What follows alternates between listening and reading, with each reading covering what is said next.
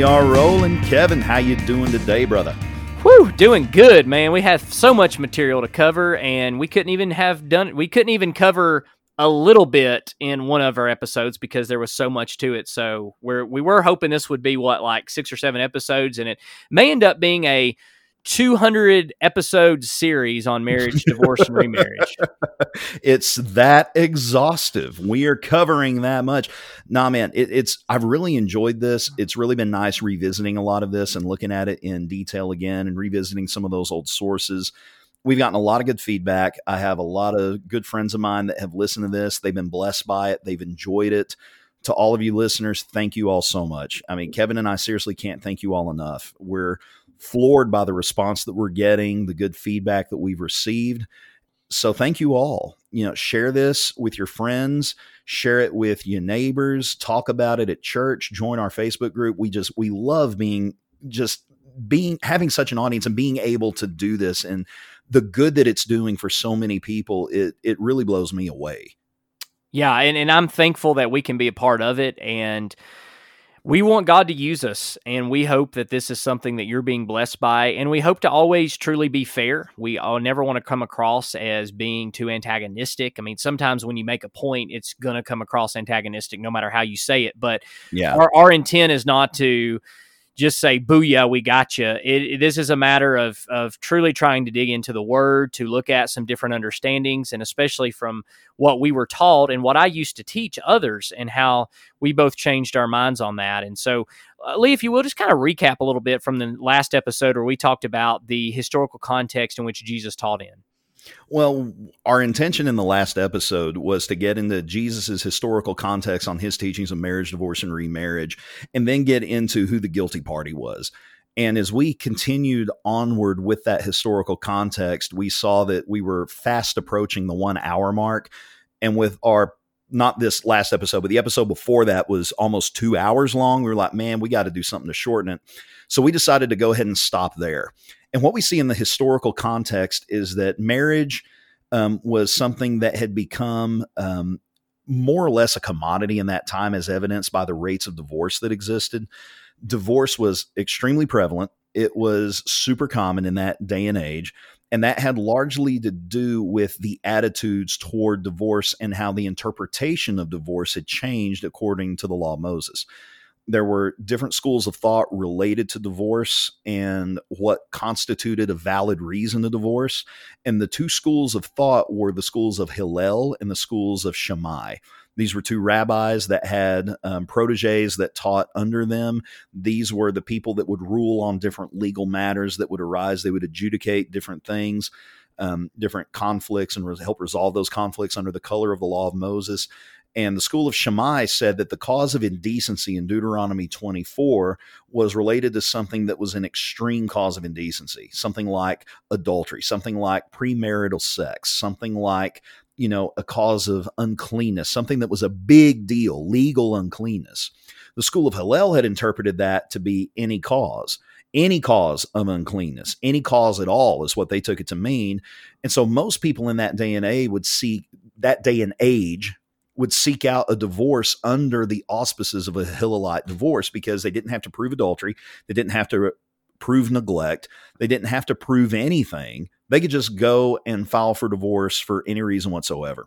We see evidence of that in Mary and Joseph. We see evidence of that in anthropology. We see evidence of that in archaeology. And then we come to Jesus. Jesus, before he gives his sermon on the Mount, one of the common things that we talked about is that Jesus was not teaching new law. And we know he wasn't teaching new law because of what the Bible says in Matthew 5:17. Jesus was clarifying Jewish law. He was clarifying the law of Moses, and he was reorienting the people that would listen there, that asked him that question, back to what the law originally taught. So Jesus goes through his antitheses. He talks about how if you have hatred in your heart, that's akin to murder. If you have lust in your heart, that's akin to adultery. He gets into all of these different teachings, these antithetical statements in his Sermon on the Mount, demonstrating the spirit of the law, or the intent of the law, and how it relates to the execution of the law. Jesus lived and died under the Jewish law. He properly taught it. He was teaching this reorientation, and we know that that's the case. We know that he wasn't teaching new law because the scribes and the Pharisees that were there didn't rise up against him and accuse him of blasphemy. So we know that that's the case. So with that in mind, we can now get into who Jesus declares is guilty in this matter, because that's really what we're wanting to get into in this episode. So this episode, we are going to discuss the guilty, as you just said, Lee, and next episode, we're going to be looking at the innocent as far as Jesus is concerned. So you have Jesus teaching on marriage, divorce, and remarriage on 2 separate occasions, and I'm not going to read all of these simply because if you're listening to this, I hope to shout you've already read what Jesus said about it. If not, then I'll give you those verses so you can go and read. It's Matthew 5, 31 and 32. This was the Sermon on the Mount when Jesus was teaching to his disciples. And then also the second occurrence when Jesus teaches on marriage, divorce, or remarriage is when he is being tested by the scribes and Pharisees. And this is in Matthew 19, 1 through 12, Mark 10, 1 through 12, and Luke 16, 18. All of those scholars believe are referencing the exact same situation. Either way, what you have are 4 different verses, or 4 different contexts, if you will, as far as the books in which they're written, but they're the same context because Jesus is not teaching different things. So this is what Matthew records Jesus teaching in the Sermon on the Mount. It's what Matthew records Jesus when he talked about marriage, divorce, and remarriage to the scribes and Pharisees. What Mark records when when Jesus is talking to the scribes and Pharisees, and then also Luke, what Jesus is talking about when it's the marriage, divorce, or remarriage to the scribes and Pharisees. So either way, what we know for a fact is that if we believe that Jesus is the Son of God, he's not going to be teaching contradictory things. So whatever he is saying, he's saying the same thing. He may say it differently. He may not be as exhaustive in one instance or one context as he is in another. Or I'm sorry, not even in the same context, but Luke may not record as much as Matthew or Mark, or then vice versa. But what we know is that Jesus is not going to contradict himself. So in summary, my belief is that Jesus is teaching against 2 groups of people, or the sins of 2 groups of classifications of people here. The first one is Jesus is condemning the sins and teaching against those who were divorcing their spouses unlawfully. That's the first group. Those who were taking their marriage vows without any reason whatsoever, and they were divorcing their spouses and they were breaking their covenants. And Matthew 19, 3 through 6, they even asked Jesus, can a man divorce his wife for just any reason? Now, Lee, why is that any reason a flag word? Why is that a flag phrase? That is a flag phrase because it is the exact same language that was used in the school of Hillel's interpretation of the any cause divorce. It's the same language that would be used on a divorce certificate. It's the same language that would be used in the Hillelite courts. It's the exact same language that has been uncovered archaeologically, according to William Luck, according to David N. Stone Brewer, according to all of these scholars and anthropologists that have studied this. It is the same phrase. It's the same language that would be used. So whenever you see that, that should immediately denote in your mind that there's likely a link there. Is it possible that there isn't a link there? I suppose that's possible, but it doesn't seem that probable to me whenever we consider all of that we discussed in the last episode about the first century context of divorce and what it was found in. And that Hillelite divorce used this word any reason. And the simple answer to that question, can a man divorce his wife for just any reason? Jesus basically says no. But he elaborates on that. He doesn't answer their question immediately. He goes all the way back to creation to begin his answer to their question. Yeah, he goes all the way back and he says, look, this has never been the ideal. This has never been the way it's supposed to. And he says in Matthew 19:6, whatever God has joined together, let not man separate, which, by the way, same word for divorce. And it's the same Greek word that we see in 1 Corinthians 7 and Matthew chapter 1. So what Jesus is saying is that when God joins a husband and wife together in marriage, they're not to divorce. No. The answer is no. You're wanting to know, can you just divorce your spouse for any reason you want to? And the answer is absolutely not. In fact, not only is the answer no to your question, the answer is divorce was never even part of my plan to begin with before sin entered the world. And so they asked the question, well, then why did Moses allow, and in Matthew, and when you look at Matthew, Mark, and Luke, or I'm sorry, just Matthew and Mark, it's why did Moses allow, or why did Moses command divorce? And it's that's a bit important word, that command. Yes, and it's interesting to note that Moses never commanded divorce in Deuteronomy 24, 1-4. What Moses commanded and what God commanded through Moses, because of their hardness of hearts, was not divorce. It was the divorce certificate. That is what was commanded in Deuteronomy 24, 1-4. And so when we read that, we need to understand it was never commanded in Deuteronomy 24 to divorce. That was not the point of the law. The point was, when you do divorce, I am commanding you to give your wife, your former wife now, a certificate of divorce to be able to protect her and allow her to marry someone else. And so the command was not divorce. The command was the divorce certificate. And I want to talk about the idea, too, Lee, about how man should not separate what God has joined together. There's this idea called the indissolubility of marriage. The idea is that marriage cannot be dissolved, and that whatever God has joined together, man cannot separate. But what we see in Matthew 19:6 is that the Bible doesn't say man cannot separate what God has joined together, but that man, within this context, should not separate for just any reason. And why is that important to understand the difference between the idea that a marriage cannot be dissolved versus the idea the marriage should not be dissolved? Well, because it's an extremely important distinction, because the difference between the words can and should are incredibly, what's the word I'm looking for, pertinent to this discussion. If you cannot separate, then that necessarily means that all divorce is impossible. It's something that simply can't be done. And we know the fact that it was codified within the law of Moses. We know that because people have married and divorced forever, it's simply not the case. It is possible, but it's not something that should be done. And it's similar to some of the same lines of reasoning that people use in John 3:16. You know, God so loved the world that he gave his only begotten son, that whoever believes in him should not perish. I mean, how many times have you heard that quoted and people say, whoever believes in him will not perish or cannot perish? No, it says should not perish. There's a big difference between those two things. And the idea that's so often misrepresented is this idea that, well, what God has joined together, man can't separate. So you're still married in God's eyes. And if you take another position, well, you're just wanting to justify a divorce. You're just wanting to let everybody just get married and divorce, you know, for whatever reason, all willy-nilly. Marriage doesn't mean anything to you at all. And it's like, no, nothing can be further from the truth.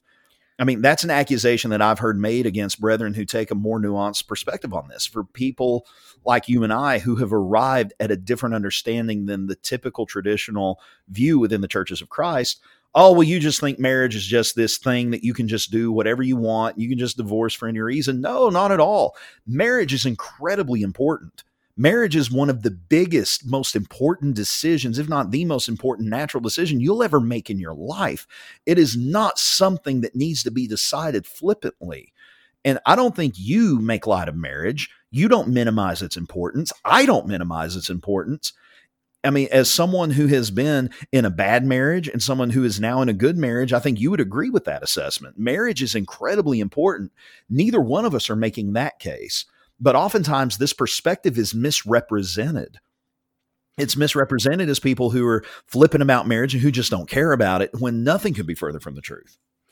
When you look at what you just said, the accusation that, well, marriage must not be important, and we're going to get more into those types of accusations, that is actually why I changed, because I realized how important marriage actually is, and what constitutes marriage, and what the marriage is supposed to look like. And when we studied passages like Exodus 21 and saw that if needs could not be met, if there was neglect, then God saw that that was not a marriage, and that the man was to let his wife go free to marry another. So I realized the importance of marriage, and sometimes what people do is they look at marriage only from the perspective of, well, this is just something that you said I do, and therefore, no matter what happens, this is something you stick to, and it doesn't matter if you're being abused. It doesn't matter. All these other things don't matter because this is what Jesus said. And that view is in my opinion, as we're going to see later, is not only unbiblical,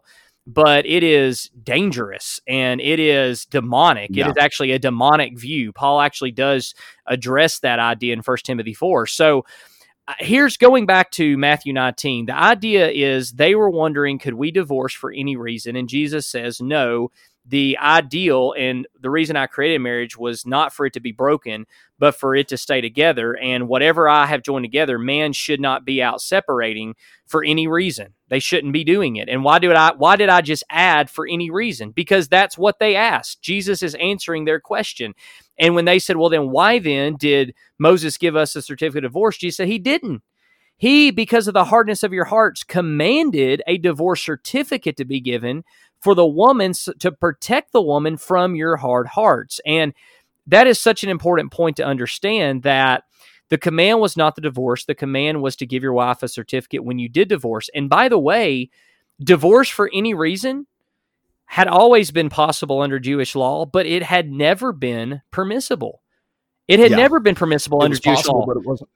Yeah, Malachi 2:16. Malachi 2:16 condemns this idea of divorce for just any reason without having a lawful, just reason. And if right now, if you don't believe there's any reason, we'll get to that later too. But the point is that we agree. Jesus was saying you cannot divorce for just any reason and then turn around and say, I'm okay, I'm righteous. No, that has never been right under Jewish law. It wasn't right in Malachi's time when Malachi condemned it. It wasn't right when the law in Deuteronomy 24 went forth to protect the hard-hearted men, or to protect the women from their hard-hearted husbands. And it wasn't right in the first century. Never had been, and it wasn't. And by the way, the Jews did not debate Jesus on this, not even the scribes and Pharisees, because they knew they were not properly applying the law. They were taking advantage of the law. They were saying this is not correct. Now, some people say, well, wait a minute now. Hillel, though, didn't he teach divorce for any reason? Wouldn't that be Jesus contradicting the Jewish law? No, that would be Jesus contradicting Hillel, not to the Jewish law. Hillel was wrong in his understanding of the Jewish law. That's what Jesus was correcting. By the way, Jesus, being a rabbi, had just as much reason to interpret Deuteronomy 24 from the Jewish perspective as did Hillel and his followers. And so Jesus isn't saying, I'm contradicting the law and teaching differently. He's saying, I'm teaching against what Hillel said, and it's never been right. And if you look at yourself, honestly, you'll see you've not been treating your wives properly. And thus, what you're doing has never been right under Jewish law, and it's not right now. And so that is such an important part to understand what Jesus is actually talking about. The hard-heartedness is not everybody. Not all people who divorced did so because they had a hard heart. And we saw this in a couple of episodes where we talked about reasons for divorce under the Jewish law. Divorce is seen in the Bible sometimes as an act of mercy when fundamental needs couldn't be met. It was a cleansing at times from non-believers when they were influenced. When the believers were being influenced by the non-believers, it became the primary discipline against adulterous wives instead of the death penalty. As I said before, Joseph was considered a just man, not a hard-hearted man. And so unless we're willing to say that Moses was hard-hearted, God was hard-hearted, that Joseph was hard-hearted, and say that all of these people who ever divorced were hard-hearted, then we have to realize Jesus isn't speaking about all divorce here. He's speaking about the same type of divorce we see in Malachi, which was that sinful, treacherous divorce. And so my question is, if God himself is seen as divorcing, why would God then turn around and say only people who have hard hearts would divorce? And if Joseph was considered a just man in the Bible, why would we come to the conclusion Joseph must be a hard-hearted man? We would only come to those conclusions if we have preconceived ideas. But when we allow the scriptures truly to speak for themselves within their proper context, we see that not all divorce is the result of hard-hearted individuals, or not all people who do divorce are hard-hearted. Well, and I think we need to make an important distinction here as well, because everything you just said, I think is right on the mark. But whenever we talk about Joseph, in the last episode, we talked about how Joseph was going to utilize the Hillel divorce to divorce Mary so as not to make a spectacle of her. So someone might say, well, how in the world can you say that Joseph is a just man whenever Jesus condemns the Hillel divorce? And the reason is because Joseph had a reason in his mind until the angel stopped him. Joseph had a reason to divorce Mary. I mean, if your woman all of a sudden is with child and you ain't been with her, there's really only one conclusion you're going to come to. I mean, she's been with someone else, apparently. Yeah, that wasn't the case in this perspective. But in Joseph's mind, she's committed adultery. She has committed adultery. Joseph had legal scriptural grounds under the Hebrew law to divorce Mary. But he was going to use the Hillelite divorce. Joseph wasn't considered a just man because he was going to use the Hillelite divorce, but because he loved Mary, he didn't want to make a public spectacle of her, and he had in his mind a just reason to divorce her. And Lee, does this not go back to what we talk about all the time on this podcast, which is the intent of the law, the heart of the law? God's not concerned with what was on the divorce certificate. In fact, it was more just for Joseph to go to a Hillel court because it wasn't going to shame and ruin Mary's reputation had he actually divorced her because he thought she had committed adultery during that time. And so the idea, and that's why it's so important for us to understand, and by the way, I can just hear people say, well, actually it would have been fornication, not adultery, because they were betrothed and not married, and the word porneia is used, and we're going to get into all the words too later on. But either way, the point is that he had a just reason. God had a just reason for doing what he did. Exodus 21 actually was the reason for the man to be able to allow his wife to go and remarry someone else is if he couldn't provide for his rights. Those were just reasons. That was actually protecting. In that case, divorce was necessary in order to show mercy, in order to once again protect the woman from her former hard-hearted husband. And so when we take all those things into consideration, we see Jesus is not giving this overall discourse on marriage, divorce, and remarriage. He is answering their question by saying, you are wrong. You have been using the law to justify your sin. You're wrong. You're hard-hearted. And the reason why this divorce certificate was even given to begin with was not permission to divorce, but protection against your wives who you would divorce because you're so hard-hearted and you're not keeping your covenant. But here is something that when I studied in Matthew 5:32, this really, really opened my eyes. In Matthew 5:32, Jesus said, but I tell you that anyone who divorces his wife except for sexual immorality makes her the victim of adultery. In the Greek, this is actually an action done to her. So she is made the victim of adultery. Some of our brethren have said, well, this just means if she ever does remarry in the future, she would be guilty of adultery, or it's going to look like she committed adultery, which is funny to me because these same brethren are the very ones who want to take a straight line approach to everything else Jesus said. But in Matthew 5:32, they're going to try to qualify the mess out of it because this is a woman who has had an action committed against her called adultery before anybody has remarried. Now think about how powerful this is. No remarriage here. No remarriage. This woman at this time has been sinned against, and that sin is called adultery, not because the man has already remarried, but because he has divorced her. That is what is considered adultery. And by the way, if you look at Ezekiel 16:38, adultery could encompass the idea of covenant breaking. And Ezekiel 16:38 in the Septuagint, this is the same word Jesus uses for adultery in his marital teachings in Ezekiel 16:38. Do you know what it means? Breaking wedlock. The word for adultery in Ezekiel 13:8, same word in the Septuagint that Jesus uses, it means to break wedlock. So this is not an action that may occur in the future, but this is a present reality that takes place when the man treacherously divorces his wife. And we talked about that in Malachi 2:16. That is when you have no lawful grounds and you are divorcing your wife. That is something that is considered adultery even before you remarry, according to Matthew chapter 5. Now, I want to, while I'm on this, I want to continue one more thing, and then we'll kind of discuss it a little bit. But his adultery against her is the result of him unlawfully ending their marriage. So this is a sin her husband committed against her, not a sin she committed. Now, it's interesting because if you ever read Matthew 5:31 through 32, it would have seemed from the straightforward reading that the only person innocent is actually the man who divorced his wife unlawfully. That appears to be the only man who would be innocent. That's why you can't take a straightforward approach to reading Scripture. Clearly, Jesus is not saying everybody is guilty in this except for the man who did the unlawful divorcing. The only person guilty in this particular segment, there's other people guilty, but in this particular segment, at that time, is the man who divorced his wife unlawfully because he committed an adulterous action against her. She became the victim at that moment of his adultery because he broke their covenant and he had no reason. There was no unlawful reason to end that covenant. It was treacherous. But here's where people really ask the question. Well, Kevin, doesn't it go on to say, though, in Matthew 5:38, that if this woman continues, then she is she not guilty for remarrying? And we're going to get there in a moment because that's actually not in the context the same woman.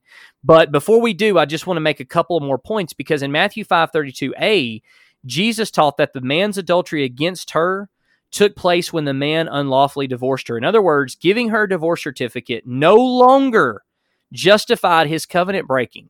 And she is the victim of his sin. She is not the sinner. She is the victim of his sin.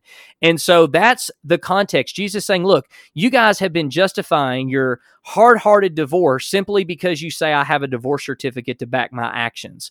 I'm telling you that was never right. Hillel's wrong. I've got book, chapter, and verse to prove it.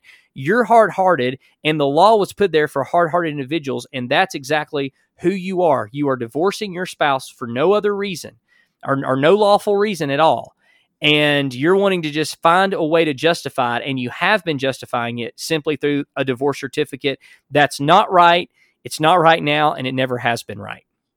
And I think one of the reasons why people miss that has to do with translations and how translations are often presented, because within the churches of Christ, I mean, I don't know how it is in, the mainstream or mainline churches, but I know amongst the One Cup Brethren and the One Cup Brotherhood, we tend to value the New King James Version. That's usually what our pulpit Bibles are, is New King James.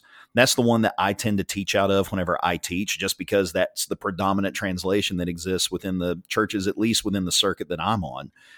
And in the New King James Version, let me pull this up real quick. The way that Matthew 5:32a reads, if you just take, like you said, a straightforward reading, it can lead you to a different conclusion. It says, "But I say to you that whoever divorces his wife for any reason except sexual immorality causes her to commit adultery." And then we get into B.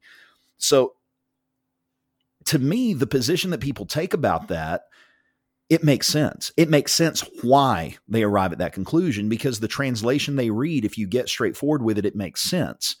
But if you get into the Greek and you look at because I think you read that, was that the NIV or the ESV? Yeah, that was the NIV. Yeah, that was the NIV. And oh, well, we can't take anything that NIV says, man. Yeah, discredit it. The non-inspired version. Yeah, that's the that's the devil's translation of the Bible. No, the NIV is a good translation. I mean, there's no perfect translation that's out there. Well, and by the way, nobody denies that that's in the Greek. It literally is an action done to the woman. No, so that's not that I'm aware of.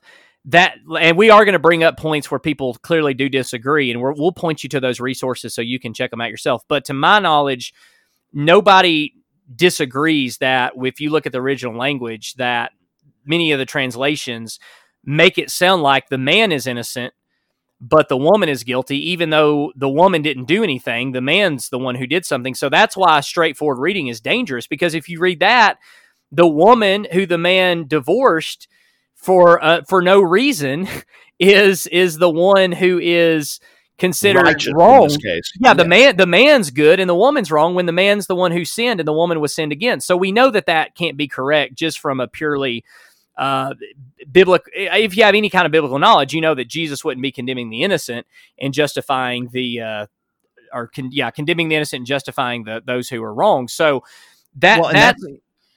Oh, go ahead, dude. I'm sorry. Well, no, I was just going to say that's why it's so important to understand that the first group of people, which, by the way, I don't know anybody who would disagree with me on that those who are looking to just find a way to divorce for whatever reason, I don't know of anybody who's in favor of that. Like, I don't know anybody. If you're married and you're just like, look, I have, for whatever reason, I just want to divorce my spouse. Is that okay?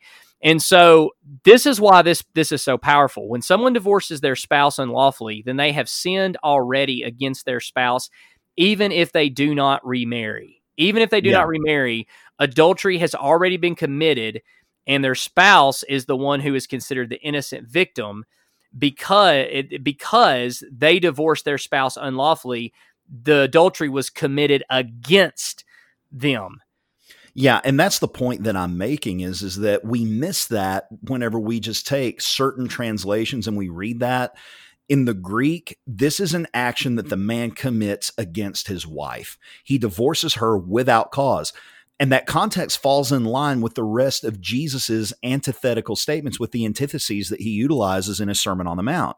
If you have hatred in your heart, you've already committed murder. If you have lust in your heart, you've already committed adultery. If you divorce your wife for any cause, you're committing adultery against her. You know, it doesn't require adultery to have taken place beforehand. This is something you're doing to her now. And that falls in line with the contextual basis of what Jesus taught. It falls in line with the Greek grammatical structures in the most original documents that we have. And in this, we see that the non-inspired version, the NIV, actually renders this passage in a more accurate light than what the King James or the New King James Version renders it. And whenever you take all of that together, you see that the guilty person here is the person who has hard-heartedly divorced his wife. He has put her away for no reason so that he can marry another. And that's what we're about to get into with the second group that Jesus condemns here. Yeah, so the first group, probably not much debate over that. I doubt anything we just said many people would disagree with. So if you hard-heartedly divorce your spouse, if you have no lawful or justifiable reason, then yeah, you're wrong. Jesus is teaching against that. That's sin. That is adultery. That is something that is contrary to the word of God. It never was right, and it wasn't right in the first century, and it's still not right today. But the second group Jesus condemns, or at least teaches against, I want to use the word condemn. I'm careful with how I use that word. The second group that Jesus is teaching against their actions, I guess I'll put it that way, is the third complicit party who would have been the beneficiary of the divorce. In other words, the new woman who the man was leaving his wife for. The home wrecker. I like to call it the home wrecker. In other words, it's not enough just to say it's wrong for you to be divorcing your spouse, but the reason why most people during that time were divorcing their spouse, there was an underlying reason. They had someone else they were going to marry. And therefore, they had to get rid of who they were currently married to. They didn't want another wife. By the way, polygamy at that time was almost non-existent anyway, and they certainly, even if it wasn't existent, they didn't want to fool with two wives, because that meant they had to take care of someone they didn't even want, kind of like a Leah and Rachel situation. So what do they do? I'm going to divorce in order to marry this other woman. Well, guess what? That woman would be a complicit party, and she too would have been just as wrong. Why? Because she was the beneficiary of that divorce. Had she refused to marry that man, then that man may have never left his wife. If that relationship would have never been formed, then that man may have never divorced his spouse. Now, he may have found somebody else, and if so, then that third party would have been equally guilty. But the point is this is the same situation we have in Malachi's time. Nothing different. Unlawfully divorcing your spouse in order to marry someone else. The third party is mentioned and who marries another because they were the beneficiary. Jesus never allows the guilty to escape his teaching, right? It's like, hey, I got a little part of this. No, you didn't. You're just as wrong. Why? Because you're the beneficiary. You're involved in the breaking up of a marriage. Now, some people say, well, wait a minute, Kevin. I don't know if you can say that's actually what that says. I don't know if you can actually argue that. What are your reasons in believing that's what Jesus is teaching? Well, let me give you some reasons why. Number one, that's what happened in Malachi's time, and that's the divorcing that God hates. So the idea that they were divorcing in order to marry another, The sin took place when they divorced their spouse, but it was also the sinful process that continued to the person whom they left their spouse for. So what Jesus was saying is, whether you remarry or not, you've already committed adultery against your spouse because you broke your covenant.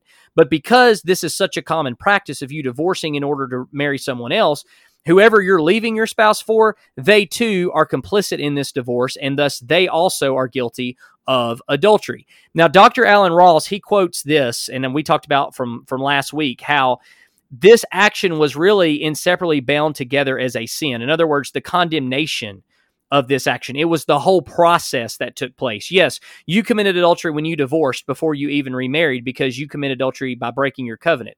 But then, not only did you already commit adultery, but in order for you to enter into that new marriage, this was a process that had to take place. And so now the third party is just as wrong. And I know right now I'm repeating myself a lot, and I'm doing that purposefully because we've got to understand who Jesus is talking about here. And I want to get into Greek a little bit. I don't want to throw you off too much, but Professor William Luck, he explains it this way. He says that the clause in the phrase, and marries another, the and, okay, the word that's translated and, the Kai clause is sometimes what people call it. So the Kai clause, this idea of whoever does this and marries another, it actually oftentimes functions as a purpose clause. And it expands the condemnation to not just the person who unlawfully divorced their spouse, but to include the person they left their spouse for. Now, how do I know that? Well, there's many examples of how the Kai clause in Greek can include the purpose of the action. We see this in Matthew chapter 4, verse 8. Satan took Jesus up on a high mountain, and he showed him all the kingdoms of the world. That's purpose. The reason he took them up on the high mountain is to show him. Matthew 4:11, angels came and ministered to him. Their purpose was so that they could minister. That's why they came. Matthew 4:19, follow me and I'll make you fishers of men. Why are you following Jesus? So that he can make you fishers of men. Matthew 4:23, teaching in their synagogues and proclaiming the kingdom of God. Well, why was he teaching in their synagogues? In order to proclaim the kingdom of God. Matthew 5:40, if anyone should sue you and take your cloak. In other words, if someone should sue you in order to take your cloak. So we see that the motivation for this question, and it wasn't just in the scribes and Pharisees, because it's also in the teaching on the Sermon on the Mount, because this was such a common practice, is divorce your spouse for any reason, take her to the Hillel court. You don't have a lawful reason. You certainly don't have a moral reason, but you have another woman you want to go to. Divorce that woman, then go into the woman you actually want to be with, who chances are you're probably already eyeing. So you're already probably having some sort of relationship with. In fact, even Tertullian said this, who was an early church father, in Luke 16:18. When he's commenting on this verse, he said, Jesus taught that whoever puts away, that is, for the reason wherefore a woman ought not to be dismissed, that another wife may be obtained. And that's in Against Marcion, book 4, chapter 34. And he lived during the 2nd century. So here we see also that this was a common understanding of how Jesus was teaching. The sense of the conjunction and is used here, and we also have David Biven and Brad Young that explain this in great detail. And he even says through different means, this shows that the conjunction was intended to express purpose within this context. Biven actually said the Hebrew conjunction, whose sense may lie behind the Greek, the word and, possesses a wider range of meaning, includes purpose. Thus, here and in other sayings in the gospel, we witness this Hebraic influence upon the Greek text. So what is Jesus actually saying, and who is he actually condemning the actions? What actions is he condemning? He's saying if you're the one who's unlawfully divorcing your spouse, you're wrong. If you are the one who is the beneficiary of the person who divorced their spouse so they could come to you, you too are equally wrong, and you're both guilty of adultery. Divorce certificate or not, you have both sinned, and you are no longer, you can no longer allow this Hillel understanding of the law to be your means of justification, of justifying your hard hearts.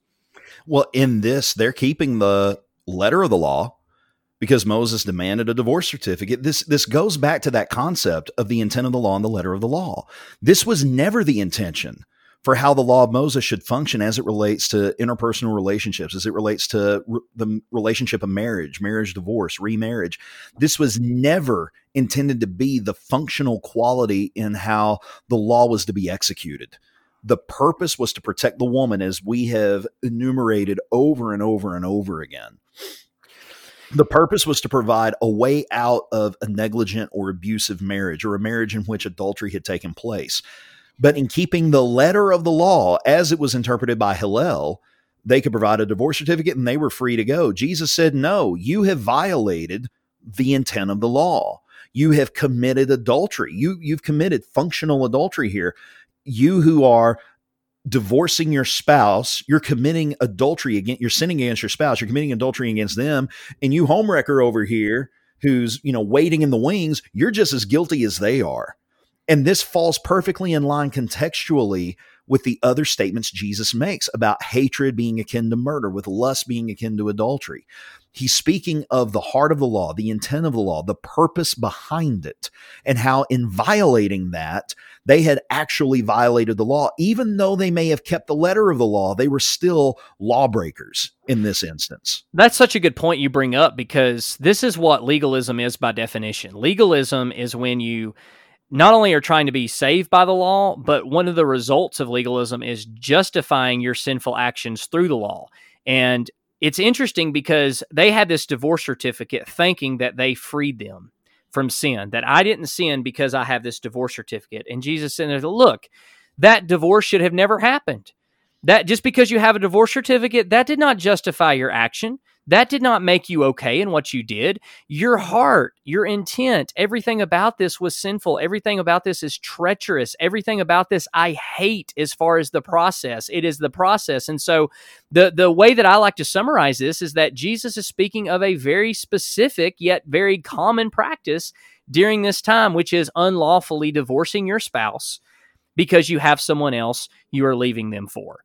And that makes things very clear when we look at the totality of the law, because guess what? None of the guilty are being let off the hook in this scenario. None of the guilty are. The woman could be like, hey, I didn't have anything to do with this, that he's already got his divorce certificate, or he wouldn't even at that point still had to, but hey, he gave his divorce certificate to his wife, and I'm fine. I love this man. I don't know what the deal is. The deal is that man should have still been married to his first wife.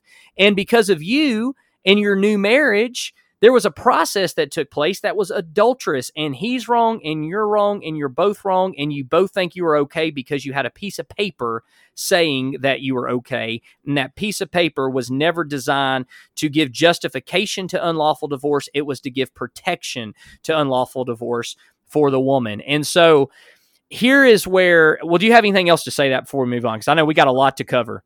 Oh, yeah. Well, I just want to briefly touch on this idea that they believe that the divorce certificate justified them. I mean, you see that in the parallel, well, not the parallel passage, but the other passage in Matthew where this is discussed. Whenever in Matthew 19, where they're discussing this, and Jesus goes back to the beginning and declares, nah, you shouldn't be breaking up your marriages like this. And they say, well, Moses commanded us to give a divorce certificate. It's like they're justifying their actions in that path. Well, look, we're giving them the divorce certificate. Moses commanded it, and we're doing it. And Jesus is like, no, Moses allowed you to divorce, but it wasn't always that way. You violated the intent of this. So, I mean, we even see them attempting to justify the letter of the law whenever they're called out on the carpet for violating the intent of the law. So we even see that there. But I mean, if we move along, though, there's, we got into the Greek, and I'm glad that you did, because one of the most common arguments that I have heard about this idea of adultery, and this gets into how one repents of that, and we're going to get to that at the end of this episode. But the idea is this idea about this being a continuous statement. I'm sorry. Well, I was going to say, hold off on that one moment, because I want us to get there, but I want to say something that is sometimes brought up as an objection to what I just said. Oh, yeah. Get after it, dude. Yeah, before we get there. So here is where everything I just said makes perfect sense to most people. The problem is that when they read the Bible, they say, but that doesn't really sound like what Kevin just said. And so the reason why, and here's why. So I want to talk about this very specifically. So the condemnation was not just for the man who would unlawfully divorce his spouse to marry another woman, but it was also for the woman who would unlawfully divorce her husband in order to marry someone else. And we see that in Mark chapter 10, verse 12, because keep in mind, we are in a transitional period where women were able to divorce their spouses, women were able to divorce their husbands. And under Jewish law, that wasn't allowed. But as we talked about, I think that was 2 episodes ago, we talked about Herodias and we talked about Salome, and we dealt with how they were starting to use those courts to do that, which obviously after Jewish law, after AD 70, everything was destroyed anyway. And so both a man and a woman could go to court and divorce their spouse. So Jesus was not just saying that the man was guilty, but Jesus was also in Mark chapter 10, verse 12, he said that the woman was also guilty if she divorced her husband without just cause. So she was just as wrong. So whether it's a man who does this, whether it's a woman who does it, you're still guilty of adultery. You're still wrong. So this isn't just God saying the man is wrong. No, the woman would be wrong too. But here's where, and that's in Mark chapter 10, verse 12. Now, I believe that Mark chapter 10, verse 12 is an explanation of Matthew 5:32 when it says, whoever marries a divorced woman commits adultery. Now, why is that important to look at that statement and analyze it? Here's why. If you just read that straight up, whoever marries a divorced woman commits adultery. That sounds like Jesus is saying any woman who has ever been divorced, if she ever remarries, she commits adultery, and if any man ever marries her, then she commits adultery too. Now, just like when Jesus said, cut off your right hand, it sounds like Jesus is saying, cut off your right hand if it causes you to sin. The question is, what does Jesus mean when he says whoever marries a divorced woman commits adultery? Well, if you're John Piper, you believe that Jesus means this unqualified. Jesus means what he says. I disagree. I believe Jesus means what he means, and I don't believe Jesus means that every single divorced woman who ever has been divorced, if she ever remarries, commits adultery. And neither do I believe every man who has ever married a woman who's been divorced commits adultery. I believe that this is a qualified statement, and I believe Mark chapter 10 is what qualifies it. So let me explain why. When people read Matthew 5:31 through 32, they read it as a continuous statement. They assume this is the same woman who was just unlawfully divorced by her husband. But grammatically, such is not the case. In Matthew 5:32b, when it talks about this woman, it's a completely different statement than Matthew 5:31a, and I'll get a little geeky here in the Greek, but in Greek, the participle is indefinite when speaking of the woman.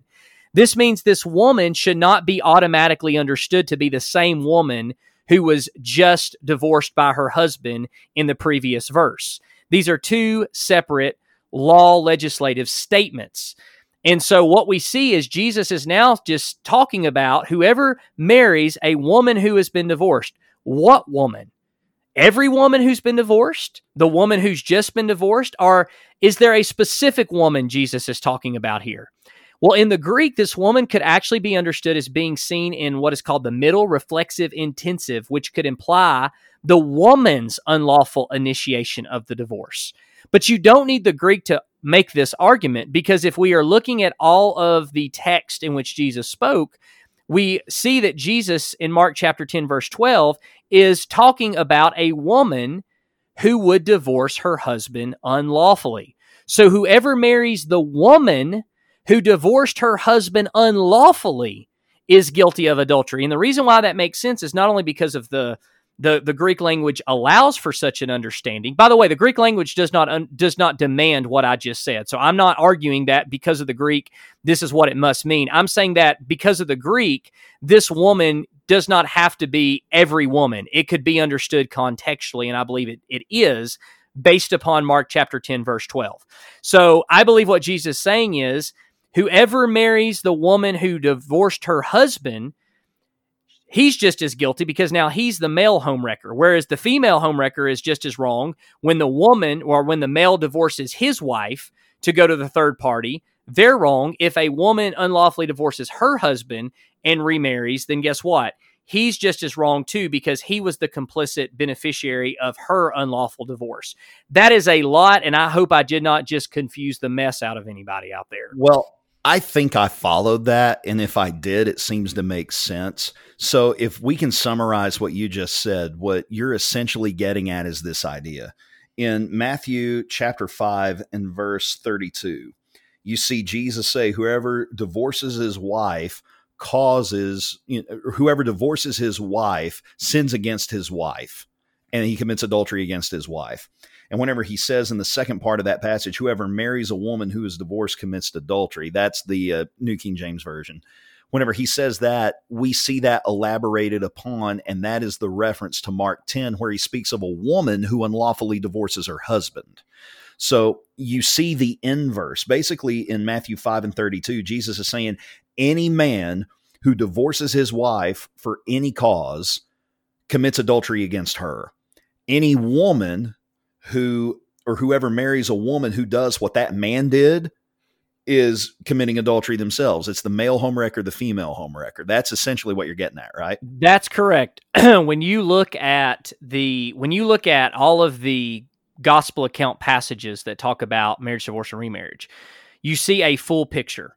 You see a picture that says whether you're a male, whether you're a female in the marriage, and you're the one who initiates the unlawful divorce, you committed adultery. Whether you're the male, whether you're the female who is the complicit beneficiary of that unlawful divorce, you've committed adultery. And I don't want to get into this right now, but next week I'm going to explain why Jesus could not be saying the innocent woman who was hard-heartedly divorced by her husband could never marry another man. I'm going to explain to you why that is absolutely nonsensical within the context in which it was written. So what I'm saying is that Mark 10:12 explains Matthew 5:32, and it tells us who that woman is. It's not just any woman, it's the woman who would divorce her husband just like the man divorced his wife. They both did it hard-heartedly. And what that would mean is, in all of these contexts, Jesus would be condemning the guilty. He would be condemning the guilty in both of these contexts. And who is the guilty? The guilty would be the husband who divorces his wife in order to marry someone else. By the way, even if he doesn't divorce or marry someone else, he's still guilty. But in the context, the implication would be he's got another woman on the side. So if you divorce your spouse, if you're a male and you divorce your spouse, then unlawfully, just for whatever reason you want, you've committed adultery. If whoever that third party beneficiary woman is, she commits adultery too. The same is true. If you're the woman and you hard-heartedly divorced your husband, then guess what? You committed adultery. Whoever the man is that you're going to marry, you're guilty of adultery too. It sounds an awful lot like you're letting the Bible interpret the Bible, Kevin. It sounds a whole lot like that's what you're doing here with this exercise, but it makes perfect sense. I mean, I think we could summarize this. We see Jesus teaching against two different groups of people, and he's teaching against something that was taking place every day in that day and time. Jesus is asked, if we can just summarize and paraphrase, is it okay for us to divorce our spouse with no grounds when we find another woman we want to marry? No. Because it seems to be a marker. And no, it isn't. Jesus says, no, it isn't. And if you do, both you and the woman you marry have sinned. And we can even flip that. No. And if you do, both you and the man you marry have sinned. If we take Mark and Matthew into account with one another, those who divorce without grounds, Jesus teaches, are guilty of adultery, period. Absolutely true. But he also lays a charge against the homewrecker, whether it's a homewrecker of the male variety or the female variety. They are complicit in this. They are a guilty third party. They are benefiting from this treacherous divorce. The person who marries the one who treacherously divorced their spouse is guilty of adultery as well. And within that context, you see these individuals, these people are treacherously divorcing their spouses in order to marry others. That takes the intertextuality of Malachi into account. It takes the context of the ancient Near East and the first century and what we see taking place there into account. Those who are treacherously divorcing their spouses were just as much to blame for the breaking of the covenant because they're complicit. I mean, all of these people are breaking a covenant without cause. And Jesus likens that to adultery. Now, it's been 2,000 years that have passed from this context. There have been hundreds of years, maybe even thousands of years of modern debates that have muddied the water here. And because of that, a lot of those debates are taking place within a modern contextual framework that haven't taken that ancient context into account, because it wasn't until the last 150 years that a lot of these documents and a lot of these materials have been discovered. The Jews in Jesus's day would have clearly understood what he was getting at. They would have clearly understood that he was teaching the law and he was enumerating and reorienting them back to the proper appropriation of the law. He was tearing apart the loopholes that they had created for themselves to allow them to hard-heartedly divorce their spouses. They were using the law as a weapon against their spouse in a way that it was never meant to be used. It was meant to be a protective mechanism for the woman, but they had weaponized it in a manner by which they could put their wife away. Well, she's put away. She can marry any man she wishes, so it's not my problem anymore. But it was a treacherous misapplication and misappropriation of the law. And I think anytime we deviate from the purpose of the law in keeping with the letter of the law, I think that we could even stand to say that we're guilty of the same thing that they were. We're being hard-hearted. We're looking for loopholes. We're trying to justify our actions and our beliefs in a way that's not in keeping with the nature of the law itself. It's not in keeping with the nature of God himself. And we see this with the disciples of Jesus after Jesus got done teaching on this, because they themselves said, well, if this is the case, if we have to take marriage seriously, then what's even the point in marrying at all? Yeah, and it's crazy to me that they have this perspective. It's all of a sudden now Jesus is saying, no, marriage is something you need to take seriously, and because of your hard hearts, divorce was allowed. No, this reorientation is something that surprised them. They were thinking, well, if it's not that easy to get out of it, then we should just keep from getting married, completely, whatsoever.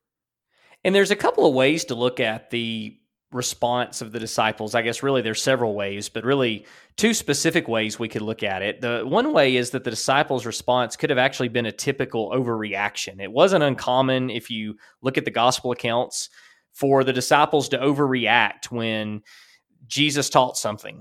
They sometimes didn't understand what he was teaching. They misunderstood. I mean, we see this in Matthew 16:22, Matthew 19:13 through 15, Matthew chapter 19, verse 25, chapter 26, 6 through 9, Mark chapter 9, verses 38 through 40. We see this all throughout the gospel accounts when Jesus would teach something, and then all of a sudden the disciples would respond with some sort of exaggerated or misunderstood response. And so it could be that this would have been such a shock to the disciples that Jesus was taking this position against Hillel. And it's important to know he wasn't taking a position against Jewish law, because there were all sorts of different interpretations to Jewish law. And so they didn't look at Jesus and say, Jesus, you're teaching a new law. Jesus was teaching the proper law. He was teaching the proper understanding of the Jewish law, not a new law, as we've already harped on earlier in this episode. So it could just be the case that this was a shock to the disciples, and their response could be showing their bitter attitude. In other words, they have this mindset, if I have to take the marriage seriously, then I might as well not marry at all. And so from this perspective, it could be that the disciples were actually bitter and they were giving an overreacted response. I like this example. I sometimes have used this example when talking about this passage. When I was young, my mom would take me to the movies, especially when there was those like free movies during the summertime once a week. I don't know if y'all ever had those or not growing up, because you're so much older than I am, Lee. Yeah, ancient man. We had to go in a horse and buggy to the picture show whenever it was going on. Well, Mom would always take me because, of course, Dad would be working, and during that time, Mom wasn't working, and so she would always take me and my sister to the movies. And I remember one particular time she said, "Okay, we're going to go to the movies, but you're not going to be able to get any candy. I'm not going to get you any candy and drinks." Well, typically going to the movies meant I could get candy and drinks. It was like a package deal, and I remember just reacting to my mom saying, "Well, if that's the case, what's even the point of going to the movies at all? If I can't get my Raisinets and my frozen Coke, then what's the point of going to the movies at all?" And so it was this typical overreaction. It wasn't that I didn't want to go to the movies. It was that I had expected that the movies came with certain rights and privileges that now I was being told if I went, I wouldn't be able to have that. And so it was exposing my bitter attitude. Well, the same is true, as we've already seen with, historically speaking, the school of Hillel, that thought was you could divorce for any reason. Well, Jesus is saying that was never correct. God has always hated divorce that was treacherous, divorce that was unlawful, divorce that was without moral grounds. And now he is saying that those who do it are guilty of adultery. And by the way, what's interesting, and a lot of our brethren, including myself, by the way, didn't get for a long time, is that Jesus was saying it had always been adultery. It had always been adultery. This isn't new. Jesus saying this has always been adulterous. This has always been wrong. I condemned it through Malachi, through the prophet Malachi in Malachi 2:16. What you're doing has always been wrong. And so their response is, well, wait a minute. We've been doing it for this way for so many years, and this is the way our families did it, and their families, and our parents and grandparents and ancestors. You're saying that now I've got to take marriage seriously. Well, if that's the case, I just won't marry at all. So it could be that the disciples' response was just a typical overreaction. But there's also another possible response, and what would that be, Lee? Well, it could also, I've also heard it argued that this response could be a demonstration of their maturity, that they realize that if you had to take so much time and effort to nurture and cultivate a marriage, that it would be better not to marry at all so they could dedicate their time to the Lord without being distracted by marriage. And some people have alluded to what Paul says over in 1 Corinthians about, those who are married are concerned about, the things in the world and pleasing their husband, et cetera. It's kind of that idea. But the norm in their area, and I know, man, we've beaten this horse to death and we've brought it back to life just so we could kill it and beat it some more. The idea and the mentality in that era was that marriage was often entered into flippantly. It wasn't the norm in that day and age to regard marriage as a holy thing in the sight of God, that it was a vow that you made in the sight of the Lord and that you needed to keep those vows. And so maybe they're seeing, wow, this seems like this is a lot of work. And if it's really this much work and it's this hard, and we have to devote that much time and attention to it, that could be a distraction from our earthly mission here. It could be a distraction from serving in this kingdom to come that, our Lord, this man whom we regard as the Messiah, is coming to establish. And if that's the case, then it would probably be better if we didn't get married at all. And it seems to me that Jesus's response to that, it could go either way. It could be placating their bitterness or kind of, what's the word I'm looking for? It could be addressing their bitterness if this is a response that's born out of bitterness, or it could be a response to that maturity. I think it could go either way, and it could bear out from either side of the argument, because the way Jesus responds is really interesting, because he doesn't say, oh, no, it's not better if you don't marry. No, you need to get married. And that was the prevalent idea in that day and time. Another interpretation that a lot of the Jews had was the idea in Genesis to go out and be fruitful and multiply was something that they had to observe. And David Instone Brewer gets into this in his book. A lot of Jews had this idea that to be fruitful and multiply meant that we have to get married and we need to have at least 2 children to multiply our number, to replace me whenever I die, but also to increase and grow our number, to multiply our number. And so a lot of them felt like that marriage was obligatory. They had to get married. And Jesus is saying, well, no, not really.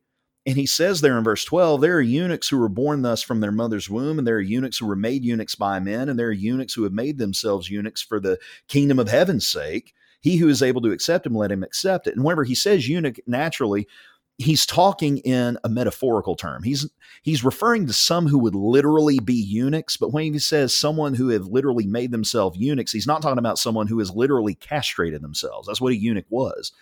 He's saying that there are some people who are born without the ability to reproduce. Whenever he says eunuchs born from their mother's womb, there are some made eunuchs by men. We remember the story of Daniel and Shadrach, Meshach, and Abednego, how they were made eunuchs. They were castrated when they went into Babylonian captivity. Yeah, that's a fun time. But whenever he says, but when he says that there are some who have made themselves eunuchs for the kingdom of heaven's sake, he's speaking about those who choose celibacy. He's talking about those who choose a single life to pursue those things that are above. And he says, he who's able to accept it, let him accept it. In other words, if that's your perspective, well, then that's your prerogative. If that's how you choose to live your life, well, then you're certainly able to. And I've heard some say, go ahead. No, go ahead, dude. Well, Paul gets into this too, which we're not going to talk about Paul tonight, but Paul in 1 Corinthians 7 talks about the idea of celibacy too, especially within the context where he was writing.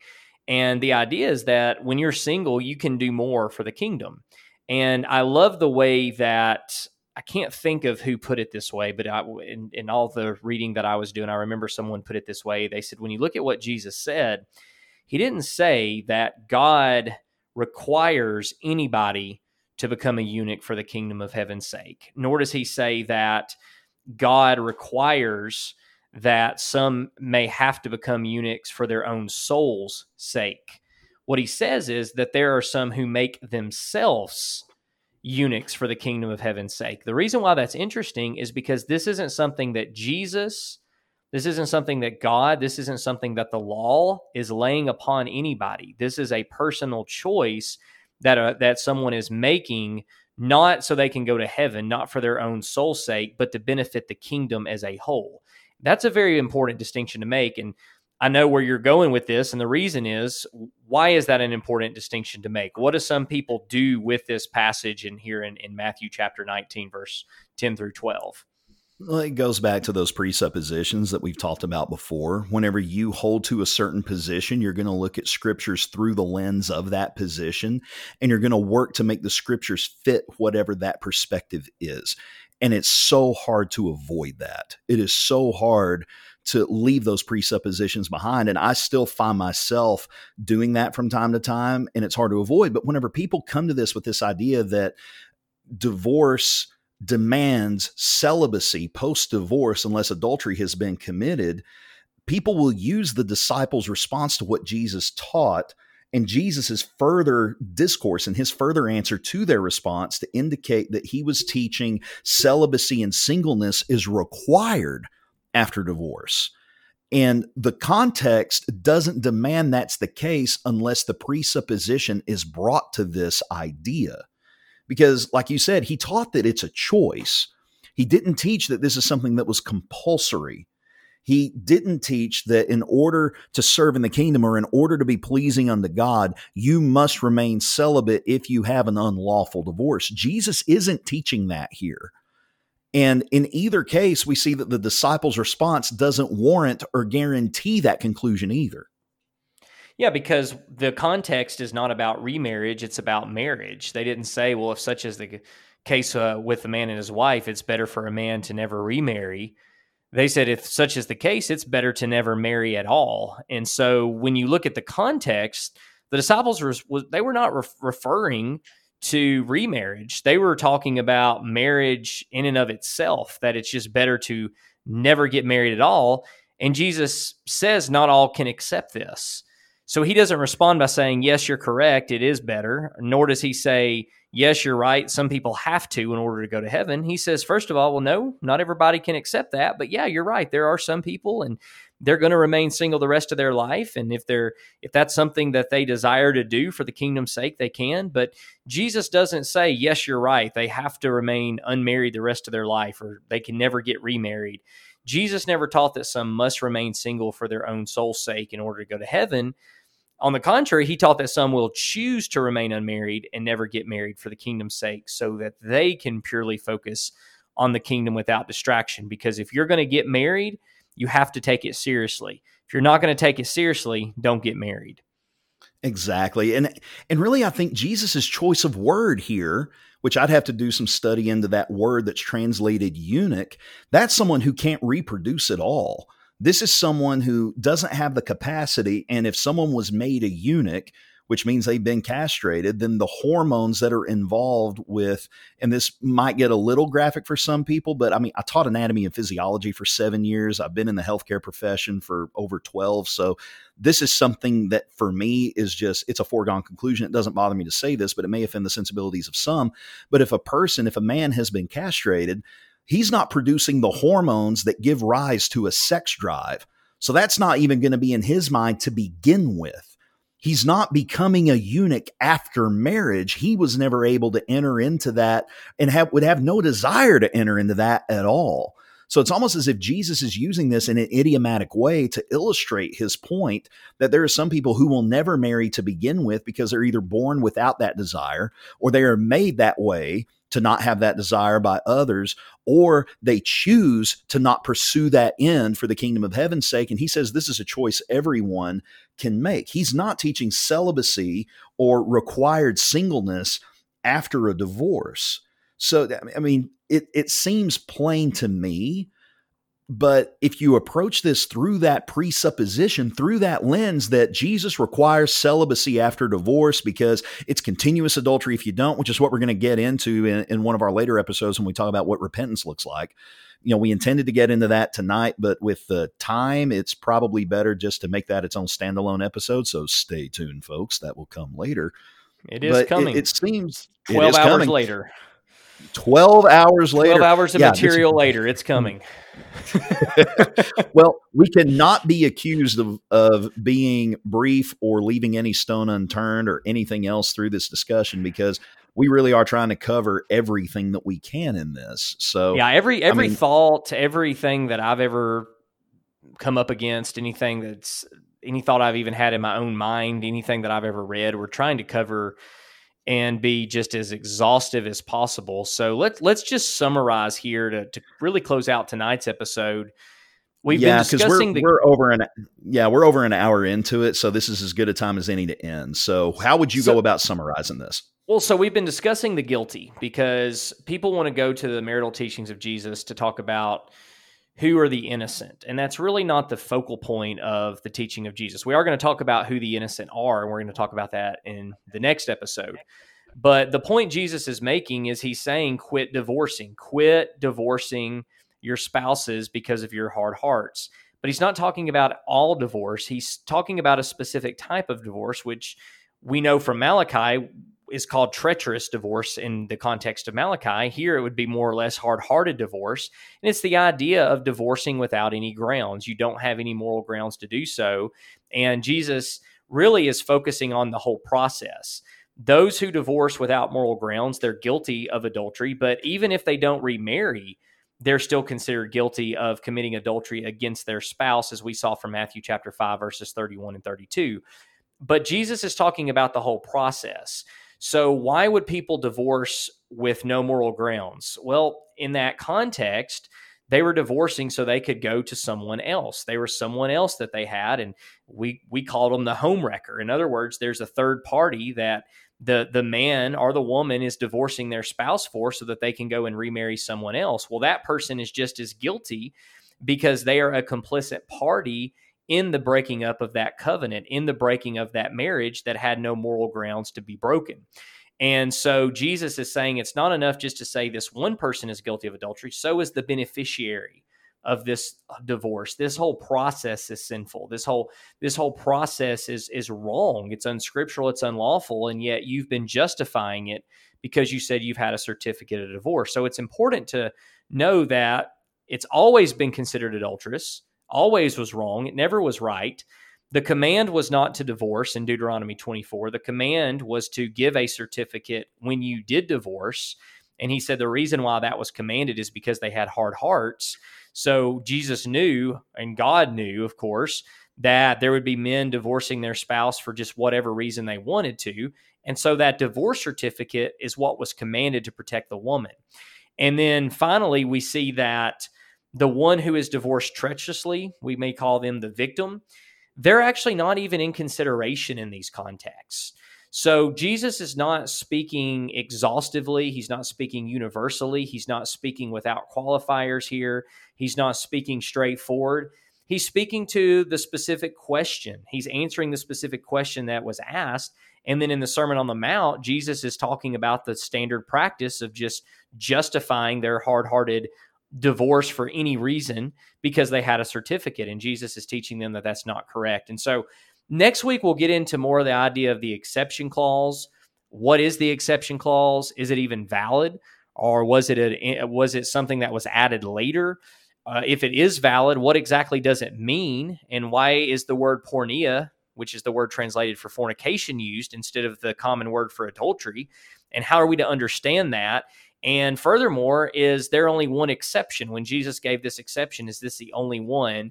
And that's even assuming that this is supposed to be an exception. And so we're going to deal with all that. But the point of today's lesson is to show who the guilty are. So the guilty are those who are divorcing without moral grounds, divorcing unlawfully.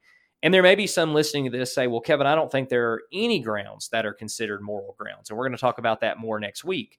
Suffice it to say, I disagree with that because God divorced, Hosea divorced, Joseph divorced. Exodus 21 verses 7 through 11 teaches that divorce is the more merciful action if you could not provide for your spouse. So none of those things are considered hard-hearted in those contexts. So I don't believe it's all divorce, of course, but either way, anyone who is divorcing without moral grounds is considered committed, that they are considered in sin in that action they committed. It's considered adultery.